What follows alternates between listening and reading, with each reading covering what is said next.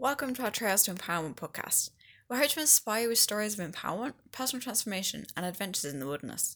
Here, we overcome physical, mental, and emotional challenges every day to make a difference in our own lives, the lives of others, and the world. So we hope this episode will encourage you to live your life remarkably. In this episode, I am going to talk about our Brett Creek cabin for you. Hope you enjoy it. Hi, I'm Charlie, and today I'm going to read my blog story, Brett Camp, for you. Have you ever heard of the Shelops Range? No? Then let me tell you about a special place, our Brett Creek cabin, and give you some ideas for exploring this mountain range on the edge of the Chilcotin Arc. But before you pack your bags and your hiking boots, let me tell you a story about a family's stay at Brett Camp. It's summer, and we're going to guide a family of 4 into the mountains. Katie and Dan spent a lot of time on hiking holidays before they had the kids, but now they've decided the kids are old enough and it's time to get back to nature.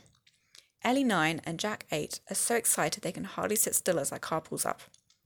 Lisa and I are already here, getting our pack horse Bubbles saddled to pack up their gear to camp. As they've never been to the camp before, we're going to show them the way, but then they're on their own for the next 3 days as they enjoy some smaller hikes around the cabin. We'll then come back on the 4th day and bring their gear back down. The kids can't wait to get to the mountaintop, but they're quickly distracted by Bubbles, who stands calmly and lets them pet her nose and neck. A few apple pieces seal the deal. Bubbles and the kids are now best friends. The trail to camp is pretty steep, which slows the kids down, but only slightly. They challenge each other to keep up to Bubbles. When it looks like they need a break, we stop and point out the views across Carpenter Lake. The kids, who had been so busy looking at their feet, are stunned to silence. The looks on Katie and Dan's faces say this is exactly what they were hoping for their kids to experience. We carry on, finding a breathtaking view for the kids every time they need a break. It normally takes 2 hours to get to camp. It takes us 3, but it's worth every second to see Ellie and Jack connecting to nature. Already they know the names of 3 different types of trees and identify deer tracks on the trail. It's huge, Ellie says, when we round the corner and everyone sees the cabin. It's a log cabin with 4 bedrooms upstairs and a huge wood-burning stove, affectionately known as Big Bertha, to keep it warm. But before we can explore the cabin, we need to unpack Bubbles.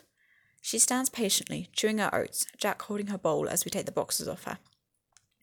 We all carry the family's gear up to the cabin. Ellie is the first one in. She raises her hand to the wall as if to flick on the light switch. "Where is it?" she asks. "There's no electricity in the wilderness," Lisa explains. "Just that propane light." Ellie raises her eyebrows in shock. We all laugh at the expression and she joins in. "But the internet still works, right?" Jack said. "It sure doesn't," I say. Now it's Jack's turn to be shocked.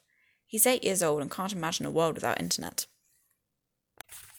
Lisa and I hike back down the mountain with Bubbles, excited to hear about everyone's transformation in a few days. When we pick them up, Ellie and Jack are beaming. They both have mud on their faces and Jack has a small tear in the knee of his pants.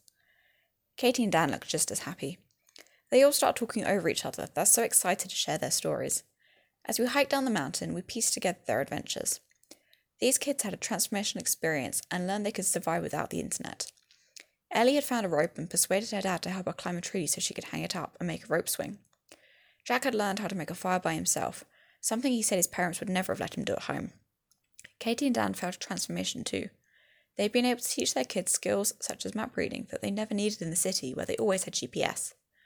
Instead of being distracted by television in the evening, they sat around the campfire and told stories. They'd split wood to make a fire and packed water from the creek, something Jack said he didn't know people still did. They were all amazed by the jade that turned the mountains green. They'd seen California bighorn sheep, ewes and lambs, coming to the creek to drink.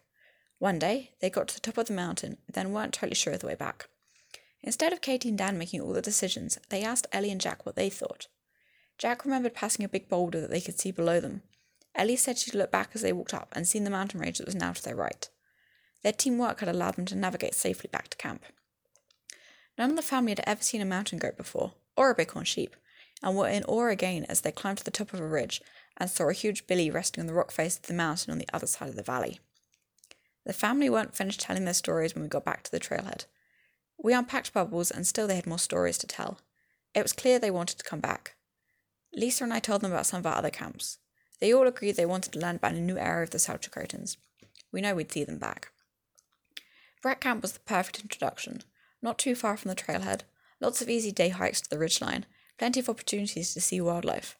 Now Ellie and Jack had had their introduction, they were ready for a new adventure, a new camp, new mountains, and new wildlife. Thank you guys for listening to our podcast and being part of our community. We hope you enjoyed this episode and we encourage you to strive for the best. Please share the content that brought value to your life with others so we can inspire as many people as possible. We'll keep you posted on our next episode if you signed up on our community website or follow us on Facebook or Instagram. Until then, have an amazing day.